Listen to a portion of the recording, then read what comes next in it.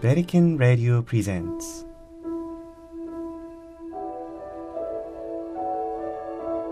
Fratelli Tutti, the Encyclical letter of His Holiness Pope Francis on fraternity and social friendship.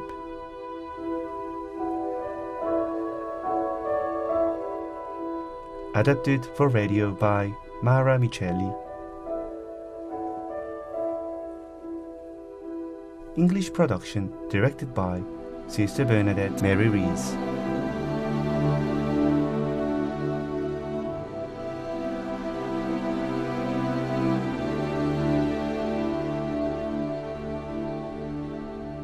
Chapter 5, Part 3.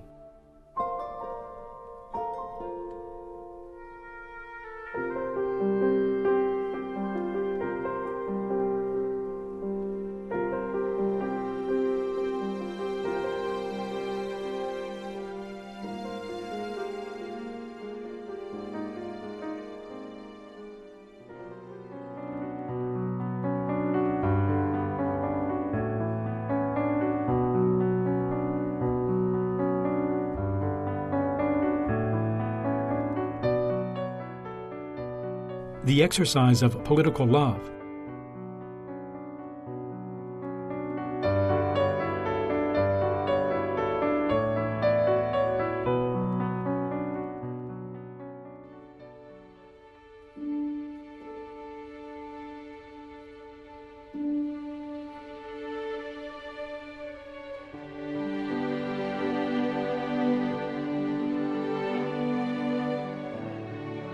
There is a kind of love that is elicited. Its acts proceed directly from the virtue of charity and are directed to individuals and peoples. There is also a commanded love, expressed in those acts of charity that spur people to create more sound institutions, more just regulations, more supportive structures. It follows that it is an equally indispensable act of love to strive to organise and structure society so that one's neighbours will not find himself in poverty. It is an act of charity to assist someone suffering, but it is also an act of charity, even if we do not know that person, to work to change the social conditions that caused his or her suffering. If someone helps an elderly person cross a river, that is a fine act of charity. The politician, on the other hand, builds a bridge, and that too is an act of charity. While one person can help another by providing something to eat, the politician creates a job for that other person, and thus practices a lofty form of charity that ennobles his or her political activity.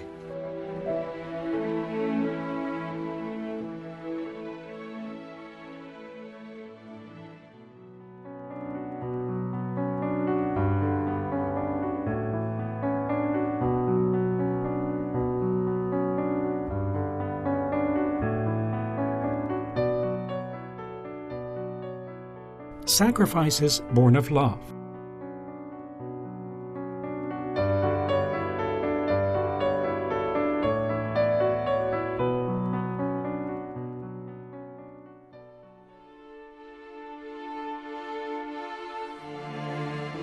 This charity, which is the spiritual heart of politics, is always a preferential love shown to those in greatest need. It undergirds everything we do on their behalf. Only a gaze transformed by charity can enable the dignity of others to be recognized, and as a consequence, the poor to be acknowledged and valued in their dignity, respected in their identity and culture, and thus truly integrated into society. That gaze is at the heart of the authentic spirit of politics. It sees paths open up that are different from those of a soulless pragmatism. It makes us realize that the scandal of poverty cannot be addressed by promoting strategies of containment that only tranquilize the poor and render them tame and inoffensive. How sad it is when we find, behind allegedly altruistic works, the other being reduced to passivity. What are needed are new pathways of self-expression and participation in society. Education serves these by making it possible for each human being to shape his or her own future. Here, too, we see the importance of the principle of subsidiarity, which is inseparable from the principle of solidarity. These considerations help us to recognize the urgent need to combat all that threatens or violates fundamental human rights. Politicians are called to tend to the needs of individuals and peoples. To tend to those in need takes strength and tenderness, effort and generosity, in the midst of a functionalistic and privatized mindset that inexorably leads to a throwaway culture. It involves taking responsibility for the present with its situations of utter marginalization and anguish, and being capable of bestowing dignity upon it. It will likewise inspire intense efforts to ensure that everything be done to protect the status and dignity of the human person.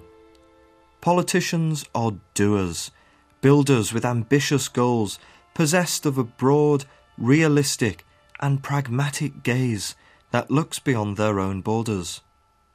Their biggest concern should not be about a drop in the polls, but about finding effective solutions to the phenomenon of social and economic exclusion with its baneful consequences. Human trafficking, the marketing of human organs and tissues, the sexual exploitation of boys and girls, slave labour, including prostitution, the drug and weapons trade, terrorism and international organised crime. Such is the magnitude of these situations, and their toll in innocent lives, that we must avoid every temptation to fall into a declarationalist nominalism that would assuage our consciences. We need to ensure that our institutions are truly effective in the struggle against all these scourges. This includes taking intelligent advantage of the immense resources offered by technological development. We are still far from a globalization of the most basic of human rights. That is why world politics needs to make the effective elimination of hunger one of its foremost and imperative goals. Indeed, when financial speculation manipulates the price of food, treating it as just another commodity, millions of people suffer and die from hunger. At the same time, tons of food are thrown away. This constitutes a genuine scandal. Hunger is criminal. Food is an inalienable right. Often, as we carry on our semantic or ideological disputes, we allow our brothers and sisters to die of hunger and thirst without shelter or access to health care. Alongside these basic needs that remain unmet, trafficking in persons represents another source of shame for humanity, one that international politics, moving beyond fine speeches and good intentions, must no longer tolerate. These things are essential. They can no longer be deferred.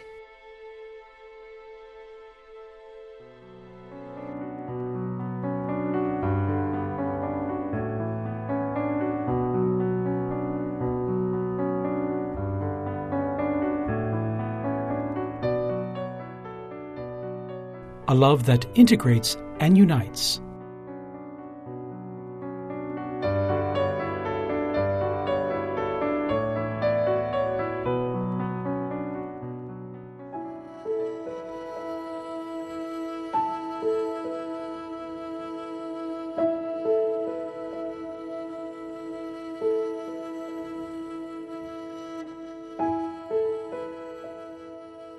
Political charity is also expressed in a spirit of openness to everyone. Government leaders should be the first to make the sacrifices that foster encounter and seek convergence on at least some issues. They should be ready to listen to other points of view and to make room for everyone. Through sacrifice and patience, they can help create a beautiful polyhedral reality in which everyone has a place. Here, economic negotiations do not work. Something else is required, an exchange of gifts for the common good. It may seem naive and utopian, yet we cannot renounce this lofty aim. At a time when various forms of fundamentalist intolerance are damaging relationships between individuals, groups, and peoples, let us be committed to living and teaching the value of respect for others, a love capable of welcoming differences, and the priority of the dignity of every human being over his or her ideas, opinions, practices, and even sins. Even as forms of fanaticism, close-mindedness, and social and cultural fragmentation proliferate in present-day society, a good politician will take the first step and insist that different voices be heard. Disagreements may well give rise to conflicts, but uniformity proves stifling and leads to cultural decay. May we not be content with being enclosed in one fragment of reality. In this regard, Grand Imam Ahmad al-Tayyib and I have called upon the architects of international policy and world economy to work strenuously to spread the culture of tolerance and of living together in peace, to intervene at the earliest opportunity to stop the shedding of the innocent blood. When a specific policy sows hatred and fear towards other nations in the name of its own country's welfare, there is need to be concerned to react in time and immediately to correct the course.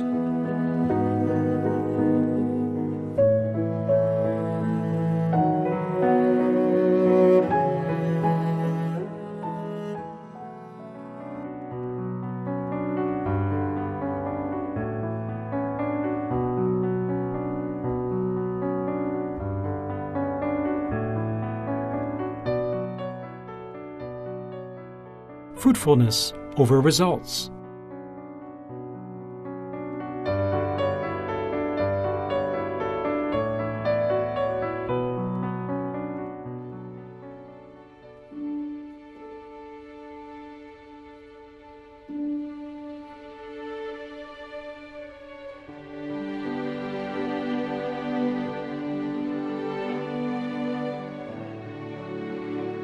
Apart from their tireless activity, politicians are also men and women.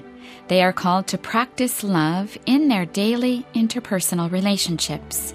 As persons, they need to consider that the modern world, with its technical advances, tends increasingly to functionalize the satisfaction of human desires, now classified and subdivided among different services. Less and less will people be called by name. Less and less will this unique being be treated as a person with his or her own feelings, sufferings, problems, joys, and family. Their illnesses will be known only in order to cure them, their financial needs only to provide for them, their lack of a home only to give them lodging, their desires for recreation and entertainment only to satisfy them. Yet, it must never be forgotten that loving the most insignificant of human beings as a brother, as if there were no one else in the world but him, cannot be considered a waste of time. Politics, too, must make room for a tender love of others. What is tenderness? It is love that draws near and becomes real, a movement that starts from our heart and reaches the eyes, the ears, and the hands. Tenderness is the path of choice for the strongest, most courageous men and women. Amid the daily concerns of political life, the smallest, the weakest, the poorest should touch our hearts. Indeed, they have a right to appeal to our heart and soul. They are our brothers and sisters, and as such we must love and care for them. All this can help us realize that what is important is not constantly achieving great results, since these are not always possible. In political activity, we should remember that appearances notwithstanding, every person is immensely holy and deserves our love. Consequently, if I can help at least one person to have a better life, that already justifies the offering of my life. It is a wonderful thing to be God's faithful people. We achieve fulfillment when we break down walls, and our hearts are filled with faces and names. The great goals of our dreams and plans may only be achieved in part. Yet, beyond this, those who love and who no longer view politics merely as a quest for power may be sure that none of our acts of love will be lost, nor any of our acts of sincere concern for others. No single act of love for God will be lost.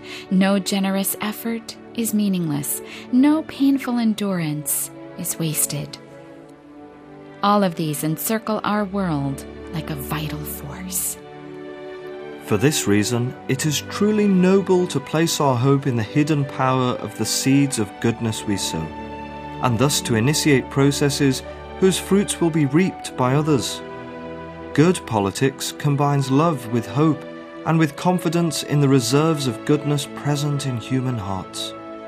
Indeed, authentic political life, built upon respect for law and frank dialogue between individuals, is constantly renewed whenever there is a realization that every woman and man and every new generation brings the promise of new relational, intellectual, cultural, and spiritual energies. Viewed in this way, politics is something more noble than posturing, marketing, and media spin. These sow nothing but division, conflict, and a bleak cynicism incapable of mobilizing people to pursue a common goal. At times, in thinking of the future, we do well to ask ourselves, why am I doing this? What is my real aim? For as time goes on, reflecting on the past, the questions will not be, how many people endorsed me? How many voted for me? How many had a positive image of me? The real and potential painful questions will be, how much love did I put into my work? What did I do for the progress of our people? What mark did I leave on the life of society? What real bonds did I create? What positive forces did I unleash? How much social peace did I sow? What good did I achieve in the position that was entrusted to me?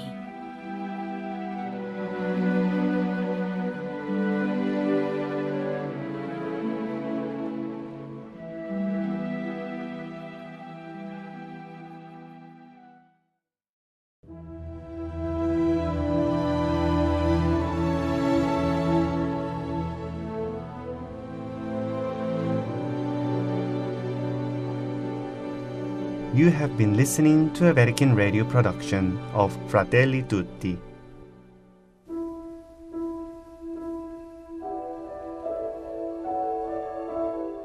The Encyclical letter of His Holiness Pope Francis on fraternity and social friendship.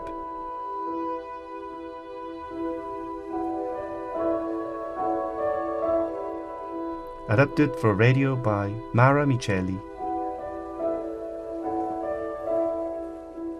English production directed by Sister Bernadette Mary Rees.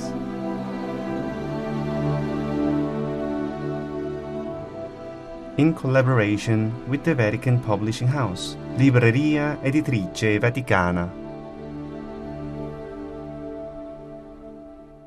Featuring the voices of James Finnegan, Father Michael Kong, Thaddeus Jones, and Sister Bernadette Rees.